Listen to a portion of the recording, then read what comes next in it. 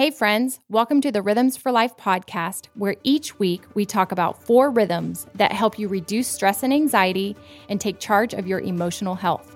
Rest, restore, connect, create. These ideas come from Rebecca's best-selling book, Rhythms of Renewal, Trading Stress and Anxiety for a Life of Peace and Purpose. So grab your copy, invite your friends, and let's live in rhythm.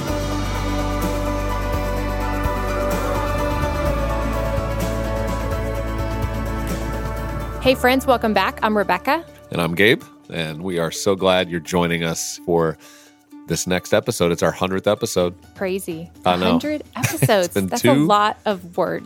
2 years. I know. You guys have put up with a lot. To listen to us go back and forth and all these interviews. It's kind of a great moment of contribution, I hope, to your life, to those in your community. And we're thankful for all of you because you've been on this journey with us. We hear from you all the time about you listening as you're going for your walks or in the car with your family, women who are bringing their husbands along, who are starting to hear these conversations. And I think the next 100 are going to be probably more important than ever. Yeah, we have loved just all the guests that we've had on. Gabe and I often re-listen to things more than once because there's just so many experts that have given their time and energy to this community. And I'm so thankful because I hope that we're all more emotionally healthy as a result, just really putting science and faith at the center of our journey. What's wild is when we did episode 1, nobody understood where the world was going to be right now. Right. And to have this whole focus on our emotional health, spiritual health, physical health, relational health, going through a pandemic season, going through a lot of change for all of us, for our families, we just thank God that He gave us the idea to do this, that we're all learning together. We learn from you guys, the things you send us, your notes, your thoughts, the ways you're living out rhythms. And so as we move into these coming episodes, just stay with us. We're going to keep pushing in to what it's going to take for all of us to live in the healthiest place we could imagine, because truly our health starts to determine what life's going to look like in the days ahead. Absolutely. The way you feel every morning when you wake up dictates how you're going to pursue your relationships, your calling, your dreams, your future, all of those things. And if you don't feel well or your brain is not functioning very well, then everything pays the price for that. Yeah. So last week, we talked briefly. If you haven't heard that episode, go back and listen to it. But Rebecca described our first devotional that's coming out in a few weeks called A Surrendered Yes, 52 Devotions to Let Go and Live Free, where there's 52 stories and principles and ideas to really help you live into this idea of a surrendered yes. Yeah, I'm so excited about this. I've never done a devotional and was really excited about the opportunity to be, on your bedside table or on your coffee table for 52 devotions, because I think a lot of times it's hard to stick with a book to the end. You have to really love it. But a devotional is a nugget for that day. It's a word of wisdom, it's scripture, it's reflection. And it's around these 3 topics of saying yes to God, saying yes to yourself, and saying yes to others. Yeah, and you created a quiz for people that they can have access to today that helps them better understand their healthiest yes. So there's 5 areas. Describe maybe those 5 areas. Right. So we say yes typically in 5 different categories, whether it's our health, our relationships, our future, our identity, or our dreams. These are usually the places that God will invite us into, these buckets, these categories. And some of those yeses come more naturally than others. Some, for me, health, that's an easy yes. Yes, I can do that. Or future, yeah, I can trust God with that. But sometimes with relationships, I get insecure. Or my identity, sometimes I question and I have to go back to what God says about me. And so we wanted to create a quiz that would make it simple. It's 40 questions, 5 minutes, multiple choice, where you can discover your healthiest yes and then get some tips and resources on how to grow the other one. Yes, we're encouraging everybody in the community, go to RebeccaAlliance.com/quiz. It's another opportunity to learn a little more about how you naturally surrender and those areas where we hold on a little bit and we can grow in. And it's going to also give you tips on how do you start to grow in those areas where it hasn't been so easy to surrender and to say yes. So take that at RebeccaAlliance.com/quiz. Now, as we move into our conversation for today, I think you're going to be deeply encouraged. We're talking with Dr. Mark Mayfield, and he is an incredible clinical psychologist who works with all kinds of different cases and people at different ages of life, but specifically works with a lot of younger people in their teens, as well as moving into their 20s. And he's going to be with us today talking about how to flourish after trauma. You're going to hear us describe the trauma of what the last year has looked like for all of us. And he defines it that way, that we've all been through a trauma. And so it's important for us to take time to understand, well, how do we flourish? Where do we go from there when we move past trauma? He wrote a book called The Path Out of Loneliness, Finding and Fostering Connection to God, Ourselves, and One Another. I got to sit down with him and have this conversation. Let's listen in now.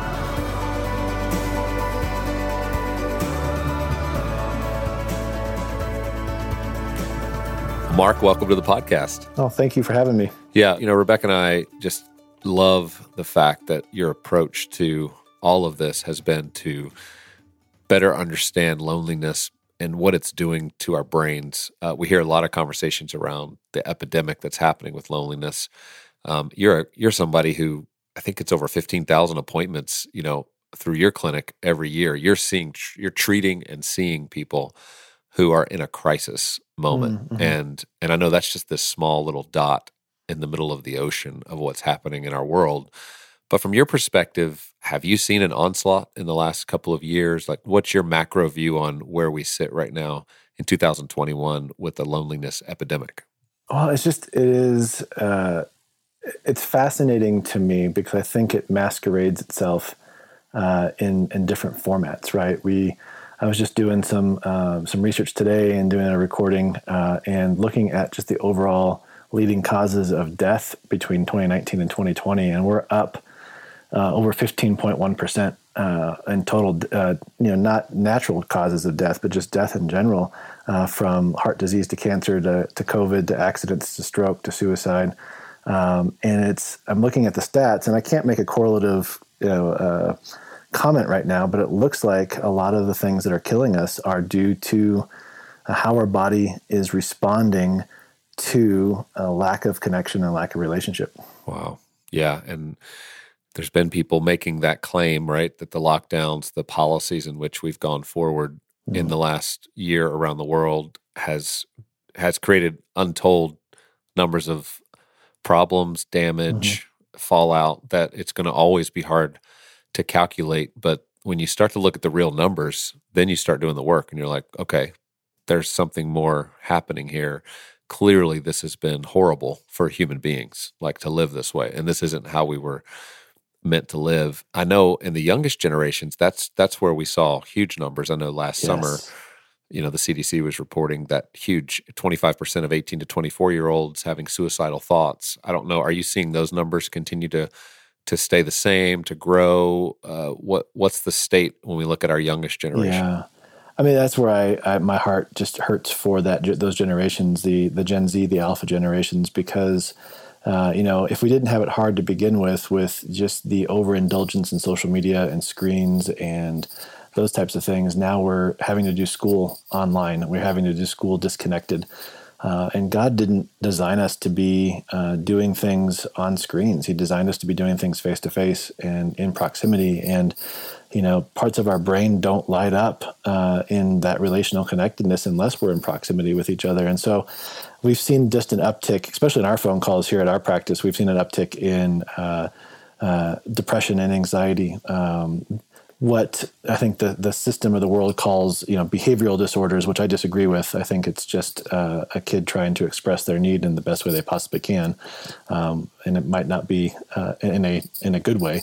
But we've seen those things uptick, and so our increase in adolescent phone calls has been, if I had to put a number on it, probably 20-25% over the course of the last year.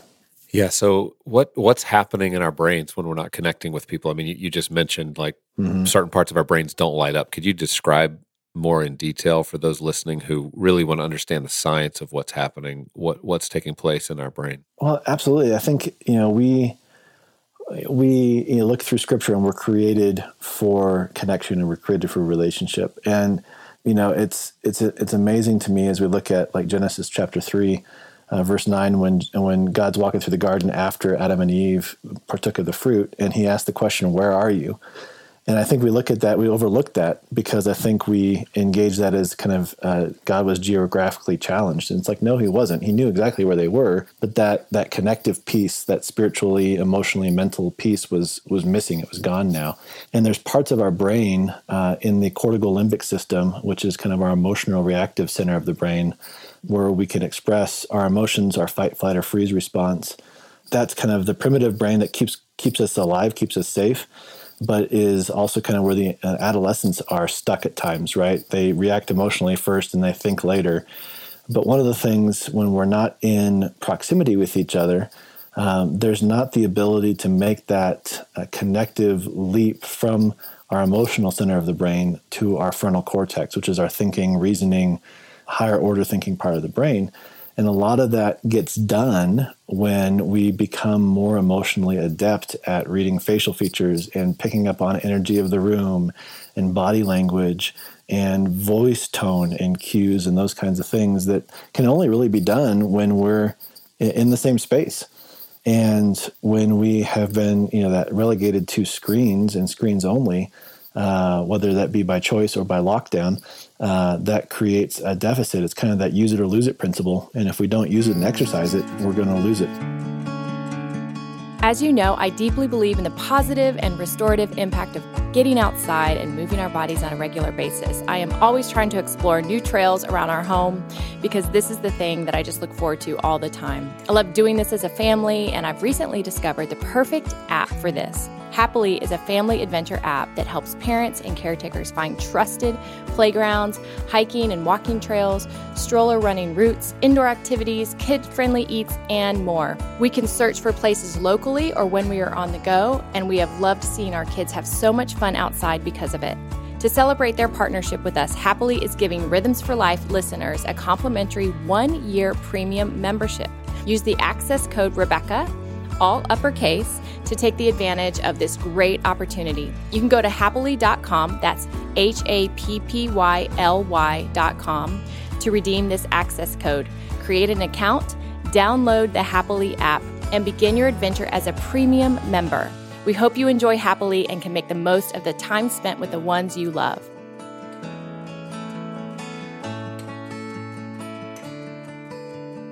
Mark, would you consider the last year of life for most people a trauma? Oh gosh, yes. Yes. Yeah. I'm glad you said that and used that word because I think we at times will downplay what happened.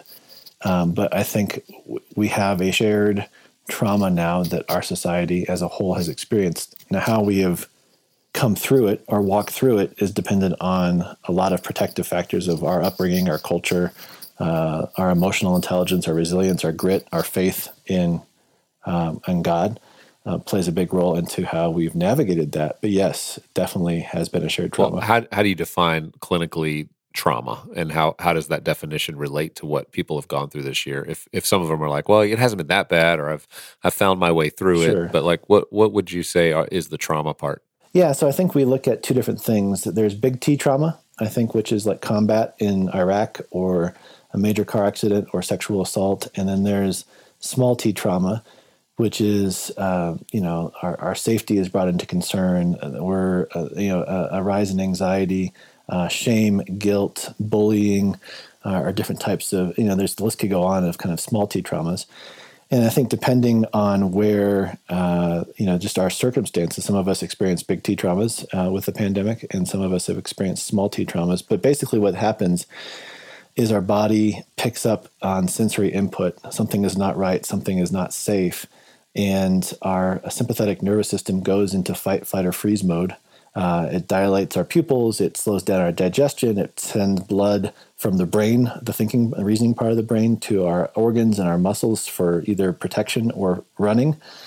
And it goes into survival mode. And, that enhances, I think, the disconnection that we have from others because we're on high alert now. And ideally, if we're in a relationship or in a counseling relationship, a spiritual relationship, a marriage, a friendship where we have some safety, that trauma can happen, but then our parasympathetic nervous system kicks in and it shuts everything down. It calms everything down. It re-engages the thinking part of the brain, and we're able to reason through, okay, that really stunk, and that was hard, but because of my EQ and my IQ or my mental health or my support systems, I'm able to process through that in a healthy way, re-engage my parasympathetic nervous system, and walk out of it. Yeah. Would you consider like things like people living in society today and not knowing who they can trust, what information is true, all those contribute to not feeling safe, doesn't it? Oh, absolutely. Yeah, John Eldredge talks about this in his latest book, that we actually have so much information coming at us 24/7.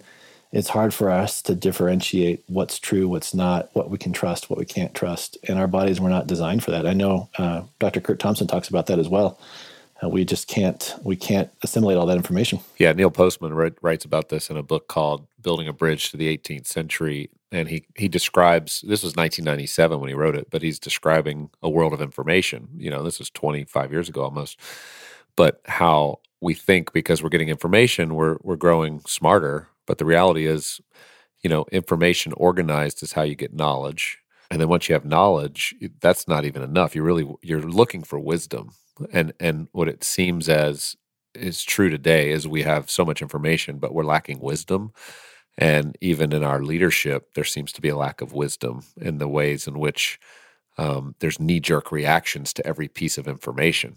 And I think the trauma that people are experiencing to not know who to trust, the upside of that is you start to move back to center of like, oh, who do I trust, right? Who are my friends, my family, I'm not going to rely so much maybe on media or social media or these sources that I can't feel, see, touch. Like I'm going to maybe not trust that as much. That's not necessarily great for society, but it's probably where you start to rebuild trust again. I mean, I'm asking you, is that where do people go from here?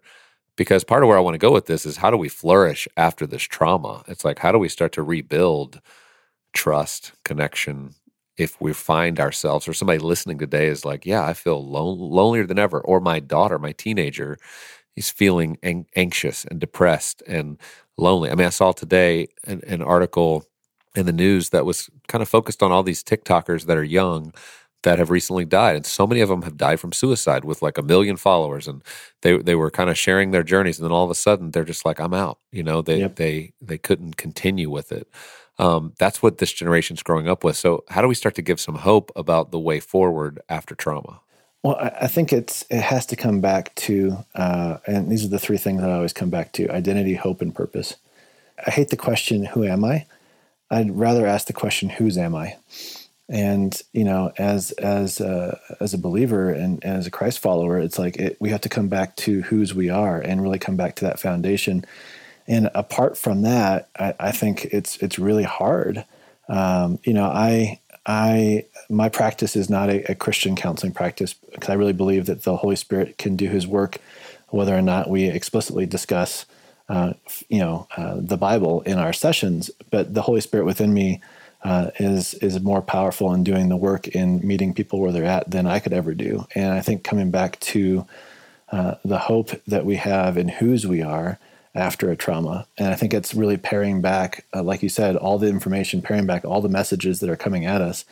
And I think in a lot of ways, having to get away from that, who's speaking into that. And so when trauma happens, when I'm working with a client, I really help them pare back the messages to kind of that singular narrative. And we work at bringing that narrative to light, telling the story, giving them a voice around their trauma, helping them hear it, see it, experience it. But then we move on from there and go, okay, now let's write the narrative of whose you are, with Christ over it.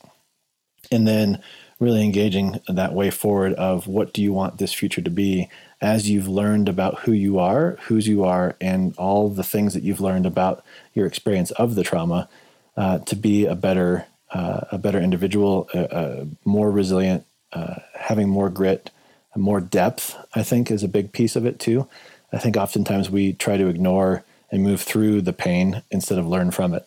Yeah, that's my tendency. I move through, and that's something I've learned about myself over the last many years, is I just move on and move past, and going back and dealing with the pain and scars and the wounds always feels like a waste of time in the moment, right?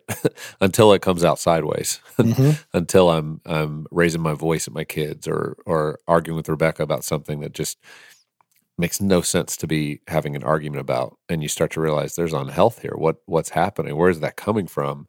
And I think what I've learned is that starts to happen when we just move through. And I guess this is one of those years where the big temptation is to move through and not acknowledge and understand how this has affected our psyche, our relationships, how we're viewing other human beings as whether safe or not. Or can I hug you or not?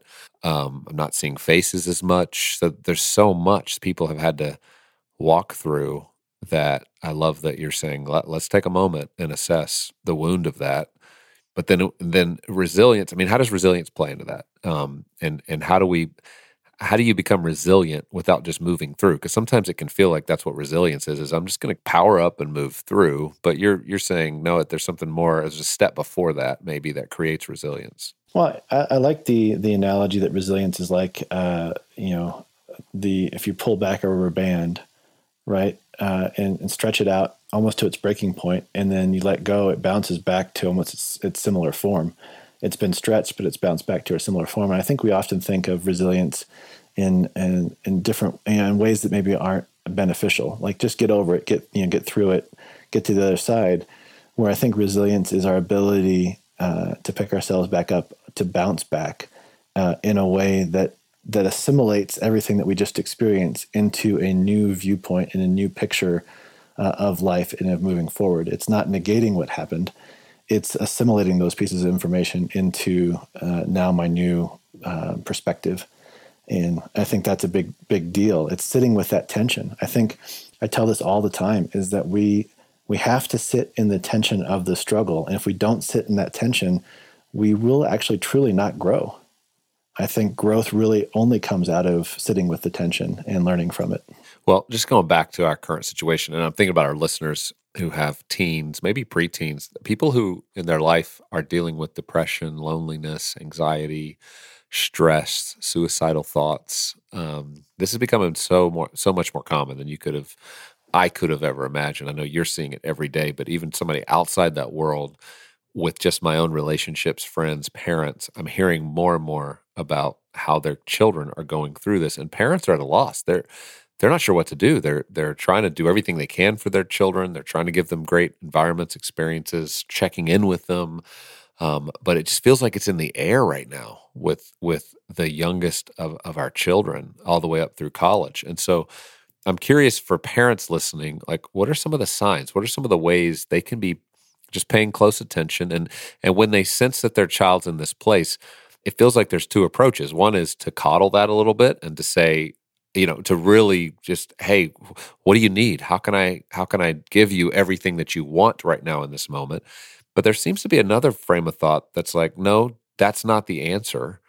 The answer is tough love. It's how do I help build resilience in this moment for my child to know how to get through this crisis? And I'm curious, what is your approach? Does it depend on the child, the severity of the thoughts? I mean, what's a way a parent can think about that moment?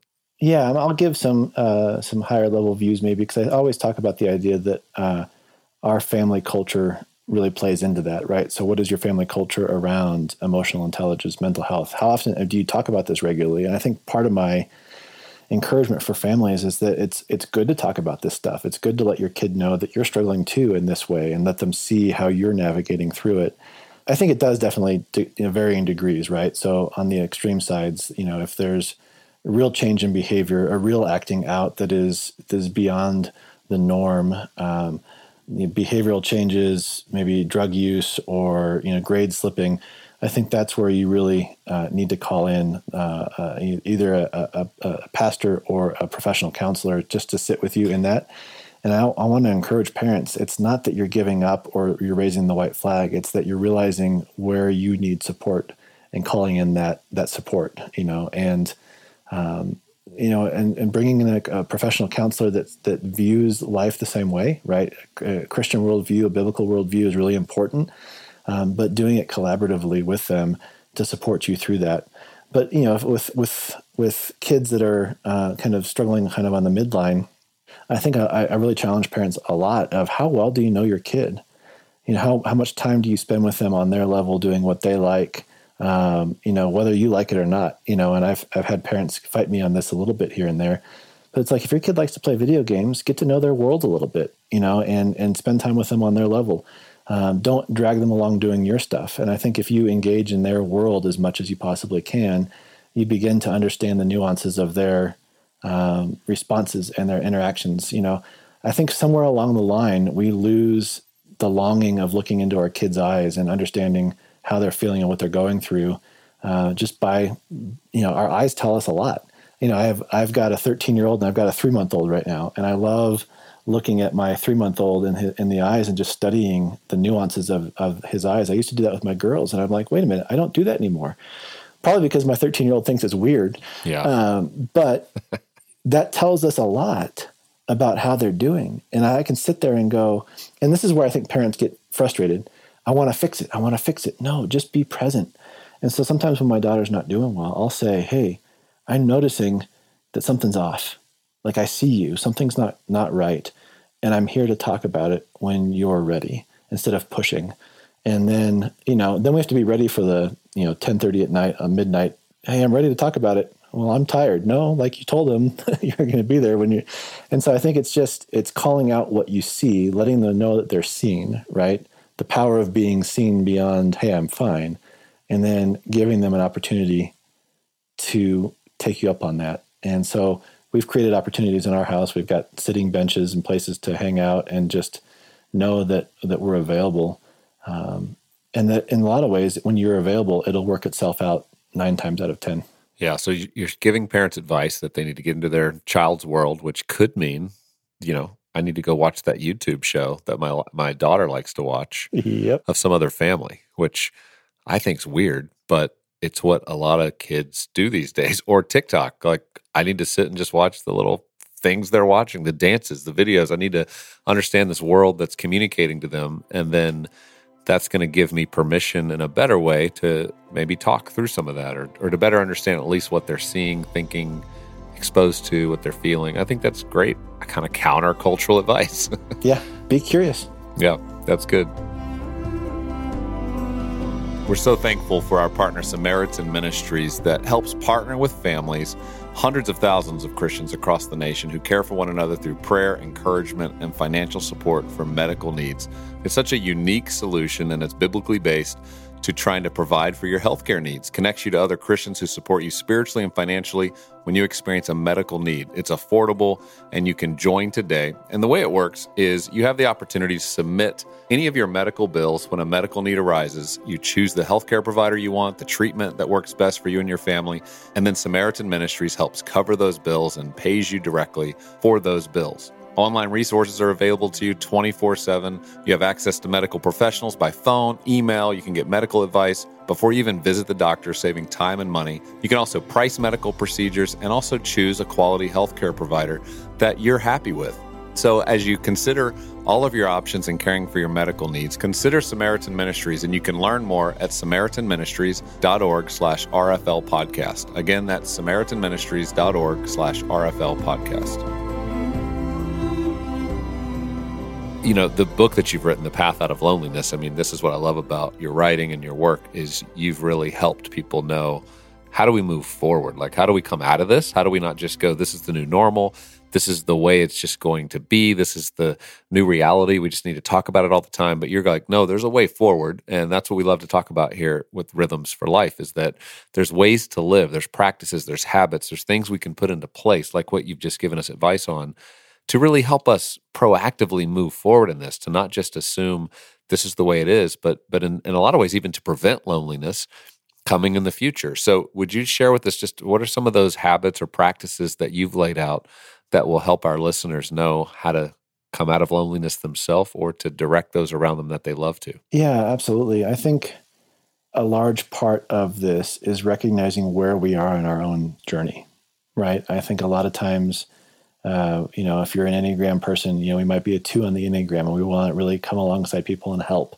or we're go-getters in the 3, or whatever we are, wherever we are in kind of how our personality is designed. But I think the place that we start, and if I can give any advice to your listeners, is we have to take stock of where we are in the journey. We have to take stock of where we are in our own loneliness. And is it just a bouts of being lonely, which I think we'll face throughout our life, or is it kind of that depth of loneliness where I don't feel like anybody really gets me, or I'm not being seen or understood or valued the way that I feel like I should be, and begin to ask ourselves those questions and begin to work on our own mental health and our own emotional health and our own spiritual health, I think is what happens first. Because when we want to start helping people and we've not worked on our own self, we're going to create more damage and create more harm with the people that we are trying to help, whether well-intentioned or not. If we've not worked through or at least worked on our own stuff, it could create more damage. And so I think that's kind of the first step that I would encourage people is just take a step back.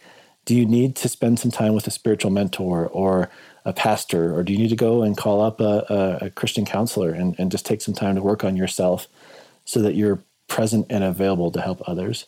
It's not that we have to go through the same thing everybody else has gone through, but we have to be able to be a little bit farther on the journey than others to be able to go back and to walk with them on that path, I think is a big one. But I think also another one is just taking a reflective look at the relationships that we have in our life and how we engage them. Are we always there to try to fix it? Are we in that fix it mode or the advice giving mode, or are we able to sit and walk alongside people on their journey and be that sage, be that person that can give some wisdom in that journey and help people figure that out? Or are we just kind of that silent partner that's walking with, we know that our presence really helps people in that piece as well. How available are we being to others as well? I think those are just kind of two basic things without getting too complicated of how we can begin the process. Yeah, well, I think that's helpful, practical. Just show up, be present, figure out where you can play a part in that person's journey and healing. But you can only do that if you know where you're at and you're being honest about where you're at. I want to ask you about one quote in your book that I just found fascinating. I want you to elaborate on, but you say this, quote, "God knew from the beginning that it's not good for us to be abandoned to ourselves." Mm-hmm. So explain that. What did you mean by that? Well, I think the original piece of just the journey of, from the part of where sin enters into the world, and he looked at man, and it's not good for man to be alone. I think a lot of times we feel like nobody gets us. We feel like that we are, an anomaly out there out there, and nobody else will understand what we're going through. And when we get to that place of just giving up, and in some ways just being like abandoned to ourselves, we are, I think, forfeiting the ability to find commonality in story. And to find commonality in the journey. And I think it's just what it is. It's a repurposed lie of Satan. He's whispering that in our ear that nobody else is going to get you. You're in this by yourself. How silly are you to think that anybody would understand where you're at in your story? And I think a lot of times, me included, we give up on trying to be known, trying to be seen, or we give in, right, to a tribalistic mindset. We give into sin, we give into something just to fill that void for a moment. And I think that is such a dangerous place to be, and just almost I wouldn't say fatalistic, but it's almost just I'm giving up. Right. And it's not true. It's not true. Yeah, you're right. It's a lie that the enemy wants us to believe, and it's not true. We have to call it out. But it seems the spirit of our age is that it's all about ourself, right? And that we're better off on our own, and we'll be better off to do this alone. And yet your work is to say, no, it's about connection. God's designed us for connection. Mm-hmm. Our brains flourish better. Therefore, we're wired for this connection, and we'll experience a more flourishing life when we recover that and understand that. Well, thank you, Mark, for your work. Thank you for joining us on Rhythms for Life today to just help our listeners and parents who might walk through their own loneliness right now, or maybe it's a loved one, or maybe it's a 10-year-old in their home, or a 15-year-old who's just kind of expressed some of those first feelings, and you've given us some good things to think about and also to practice to be a part of the solution and the healing in their life. So we appreciate you being with us. Well, I appreciate it, Kip. Thank you.